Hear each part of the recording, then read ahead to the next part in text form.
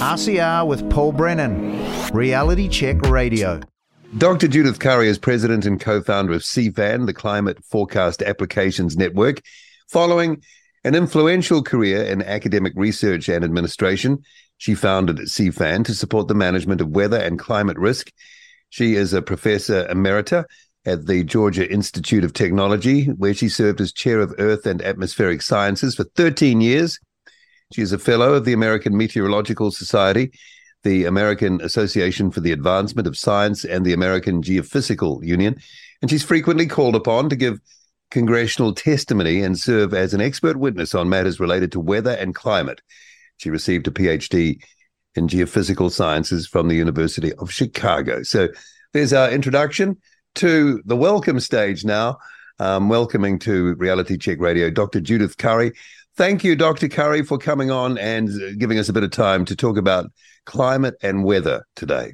Well, thank you for inviting me. Would it be fair to say that you've sort of done a 180-degree kind of turn in your career, in your understanding of the science that obviously you've been associated with for so long? Well, it's a little bit tricky, like say in the early 2000, 20 years ago, I was just working on, some narrow scientific problems that were relevant to climate. And I thought that the IPCC people were overconfident and it was politics. Then I inadvertently got thrown into the public debate on climate change around 2005, 2006. And I thought it was the responsible thing to support the IPCC consensus in my public statements on climate change. But I quickly disabused myself of that idea in 2009 when the ClimateGate emails were released. These were hacked emails of a bunch of IPCC authors, and it showed a bunch of academic skullduggery.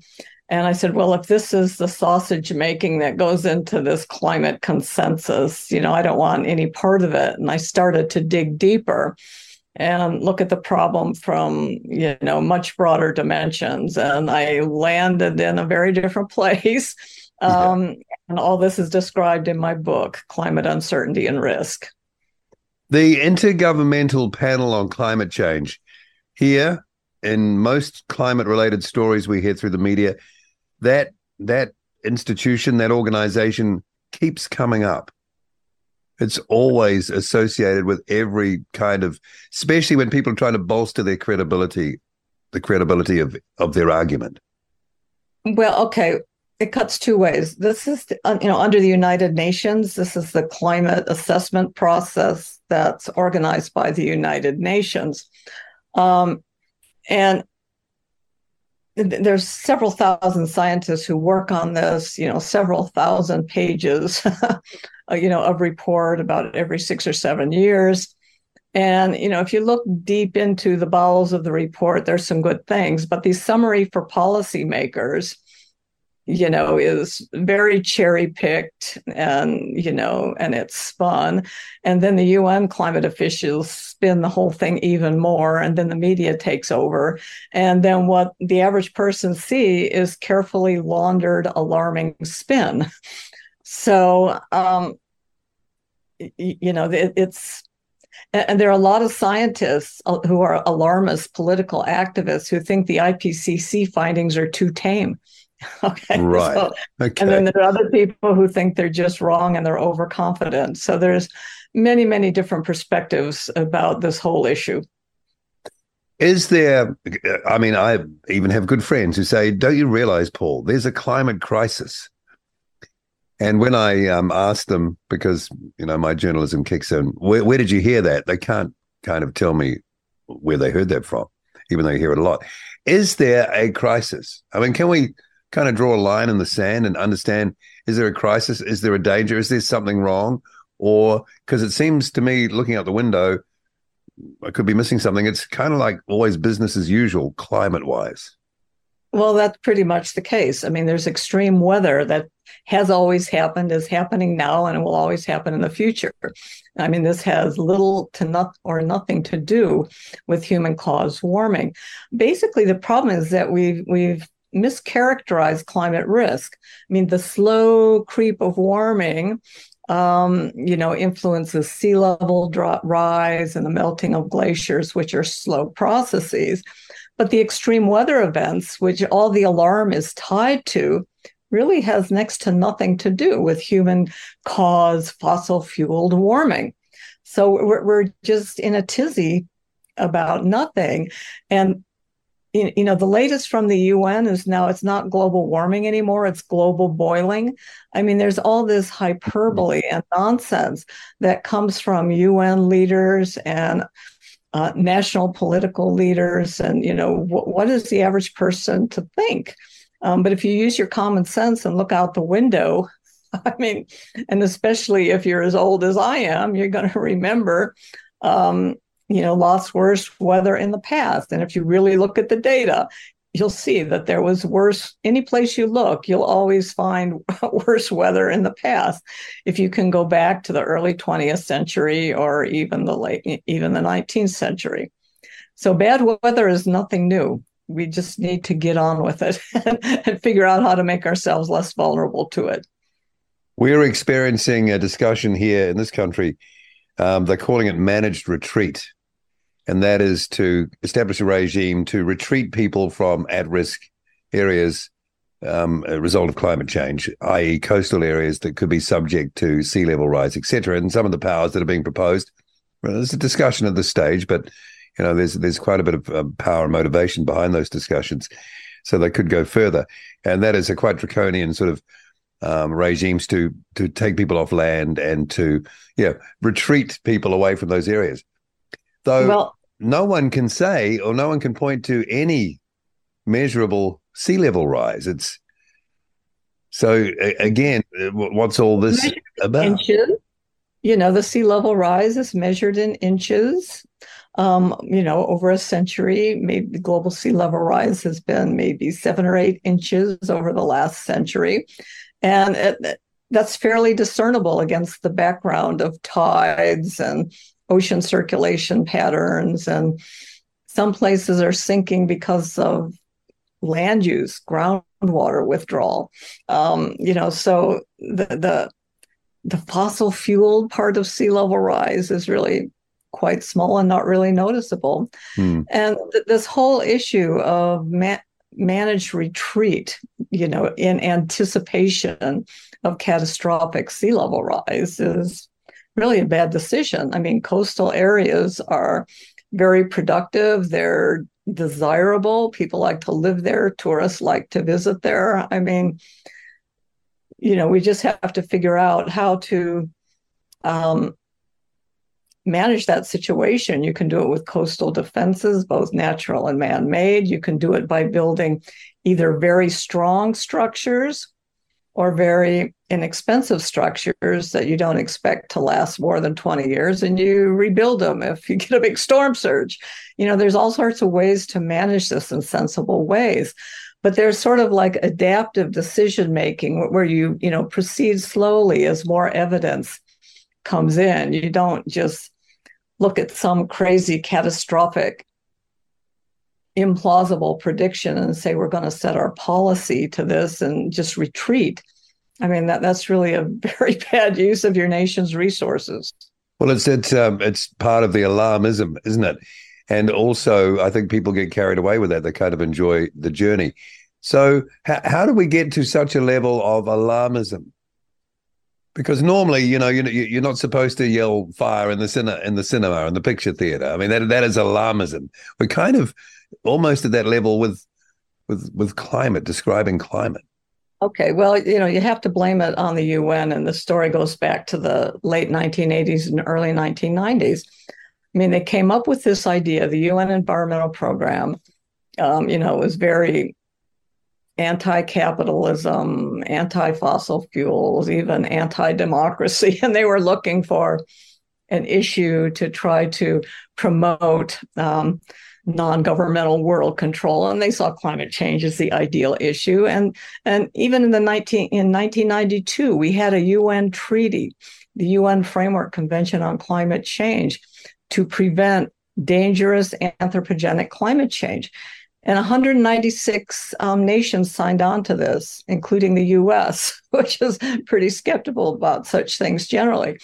And this was before there was any evidence that there was any warming outside the range of natural variability. We already had an international treaty to prevent fossil-fueled warming. And so the simplistic idea was we need global action, we need global buy-in, and the only way for that to happen is to promote, to be alarmist and scare people. Okay, so that was a strategy, and it's it's worked. Yeah, it's worked. Okay, and now that there's sort of a cultural thing that's perpetuating it. It's become aligned with certain political parties. There's sort of secular religions around all this. You've got all these organizations like Extinction Rebellion. You've got kids, a whole generation of kids who are depressed and think they have no future because global warming is just going to destroy everything. And people not having children. I know. It's just crazy. So the alarm has worked, but what has that accomplished? We aren't very far along to getting rid of fossil fuels because wind and solar, their preferred solution, just simply isn't going to cut it. And people are not going to destroy their economy or destroy their agriculture for some hypothetical warming that never comes in the 22nd century. People aren't willing to do that. So there's backlash against all this sort of UN top-down alarmism about global warming. Okay, yeah, it's warming. It's not that terrible. We just need to figure out how to get on with it. Sure, let's do some research and development into new energy technologies. Well, there's a natural progression of technology anyway in the human kind of makeup. So we never stop anyway, do we? We're always looking for the smart way to do things. If we didn't have these urgent targets, over the normal course of events of the 21st century, we would be transitioning probably to more abundant, cheaper, cleaner sources of energy. Who doesn't want that? And, there's better solutions to be found, I'm sure. And by the end of the 21st century, I don't think we're going to be burning fossil fuels for 80% of the world's energy as we are now. It'll probably be a much smaller fraction. And we'll all be more prosperous by 2100. But we can screw this up. If we destroy our electricity and energy infrastructure, we can make ourselves we can destroy our economy. I mean, Germany is going down that path. Well, they let their good ally, your country, it seems, right, exactly, destroy their industrial power, which is mind-boggling. I know, it's crazy. It's just crazy. And not only that, but it makes us, electricity for air conditioning and desalination and all this kind of stuff that we can use to help protect ourselves from weather and climate extremes. But if we don't have electricity, we're going to be a lot more vulnerable. Our safety, our security, and our economy to the vagaries of whatever weather and climate extremes nature might throw our way. When you sort of went through that list before, you were talking about the sort of anti-capitalism and kind of, the mindsets of some of the people back, 20, 30 years ago. But why is fossil fuel singled out? Because, that is a naturally occurring thing that is available. Is that because it's associated with people who promote, or culture that promotes capitalism? Because there seems to be a fixation on demonizing that particular naturally occurring resource. Is it too connected with other things? Okay, well, it's big business. Okay, environmentalism, the 1970s style environmentalism didn't like fossil fuels because of the pollution. Okay, real pollution, air pollution and water pollution. And that's pollution. fair enough, right? That's fair enough. Fair enough. Okay, so that was an impetus not to like fossil fuels. But that there's also a significant sort of like degrowther, anti-capitalism, anti-democracy. It's just a worldview that a significant number of people have. Okay, and they they're just trying to, if we destroy economies, who cares? And there's a lot of those types in universities, number of politicians who have that view. And so I regard it as a dangerous view, but it's. Because you could make the same argument for solar panels or batteries that run cars, if you want to talk about, the actual physical impact. But there's not a lot of reason and rationality here. The sun and the wind, it's free energy, and the nitty gritty of all the materials and how to do the engineering to integrate this into the grid and how expensive it is and on it goes. No, they're just looking at this utopian free natural energy. I mean, a lot of it's just willful ignorance of these people. And there's a certain tribal component to it. People, it's part of their political and personal identity to belong to these groups. Right. I gotcha. Yeah. What about now the role of people like yourself, scientists? And I think the scientific consensus, as it is known. I mean, obviously we know the meaning of that word, but what does that actually mean in reality, a scientific consensus? It sounds like it's all in for everyone, but it's clearly not. Okay. There's a big difference between a scientific consensus and a consensus of scientists. Okay. The Earth orbiting the sun, nobody disagrees with that one. Okay, you could say there's a scientific consensus on that point, but it's such a well-known fact, you don't need to even talk about a scientific consensus. On the other hand, with climate change, what you have is a consensus of scientists. It was manufactured. It's a manufactured consensus that was done at the request of policymakers, international policymakers, an assignment to the IPCC. We would like you to come up with consensual conclusions. And so they carefully select authors for the IPCC report who they can generally expect how they're going to go. And they sit around a table and they negotiate a climate, a consensual agreement on the various relevant topics. Okay, so, I mean, it's a way of dismissing uncertainty. It's a way of dismissing complexity, and it's a way of coming up with a politically agreeable solution for the policymakers, and the policymakers in turn reward the scientists with plenty of funding, and the media rewards them with lots of fame, and the professional societies reward them with awards, including big financial awards. And there's just this whole ecosystem, between the scientists, the policymakers, that are perpetuating this. The people, and it's not, if you're a scientist and you try to go against this, it's not going to be a very happy situation for you if you work for a government lab or in a university, which is why I resigned my tenured university position, and I'm now in the private sector where I can speak, freely without any adverse career consequences. Do you communicate with, well, you must do. You must have former colleagues and friends and people you respect that are still in that system that you communicate with. What are they saying? In private, behind. Well, it would have to be in private, wouldn't it? Yeah. Well, a lot of them just ignore the whole issue. They don't speak up publicly. They ignore the whole issue and they work on their narrow scientific problems and just stay out of it. So, I mean, that's how a lot of people cope. Just stay out of the public debate and work on your narrow problem, and just be very careful what title you use on your papers so it doesn't look too controversial. If there's anything controversial, just make sure it's buried in your paper where people aren't going to easily spot it. Right. So that's how people adapt. But it can't be professionally rewarding, though. It's a huge compromise. Is it all about the money in the end? Is it? No. It's about, a lot of scientists just really love to do science, and they don't particularly want to get caught up in a political debate. So they'll compromise, though, the kind of the ethics.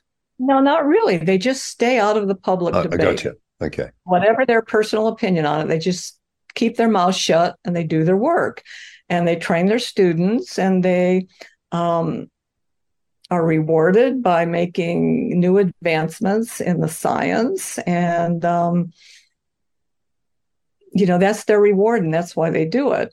But there's a large number who are activists. They want to be out there, they're and changing the world and influencing the debate. And they see this as the pathway to academic fame and fortune in terms of getting a lot of media attention and awards and, big salaries from your university. There's all these reward systems in place to support the activist scientists. Yeah. So the activist scientists are doing better career-wise than that other group who sort of keeps their head down and just keeps out of the public debate and works on their narrow scientific problems. Scientist rock stars, potentially.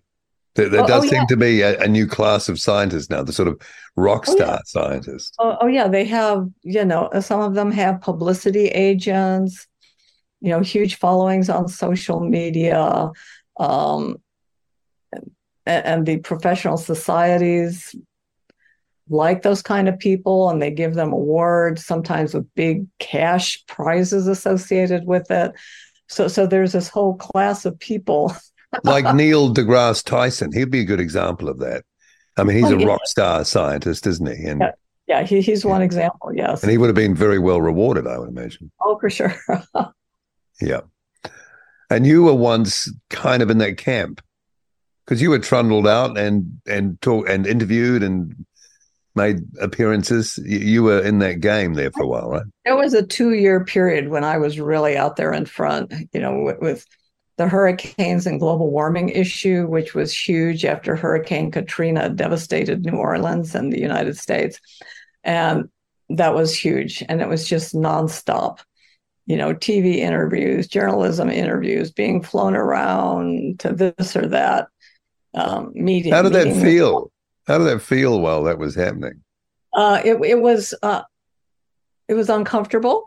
It's not my personality style. It was uncomfortable. I felt like I owed it to, get out there and be honest. And at some point, I started feeling compromised because it was so political, and people were using me for their own political agendas. And, I backed off from all of the media stuff, like, say, 2007. I just said, no, this is not who I am. I don't like this. And then in 2009, I sort of went back into the public debate following the ClimateGate emails. I mentioned those before, because it revealed so much unethical behavior by these scientists. I thought that we had to do better as scientists, and somebody needed to speak out. Unfortunately, I was pretty much the only one speaking out about this, and I became ostracized by the community for speaking out. Do you recognize, with your knowledge of this and being in it, do you recognize any other patterns in science that are not weather or climate, but seem to be operating in the same way at the moment? Can you identify any?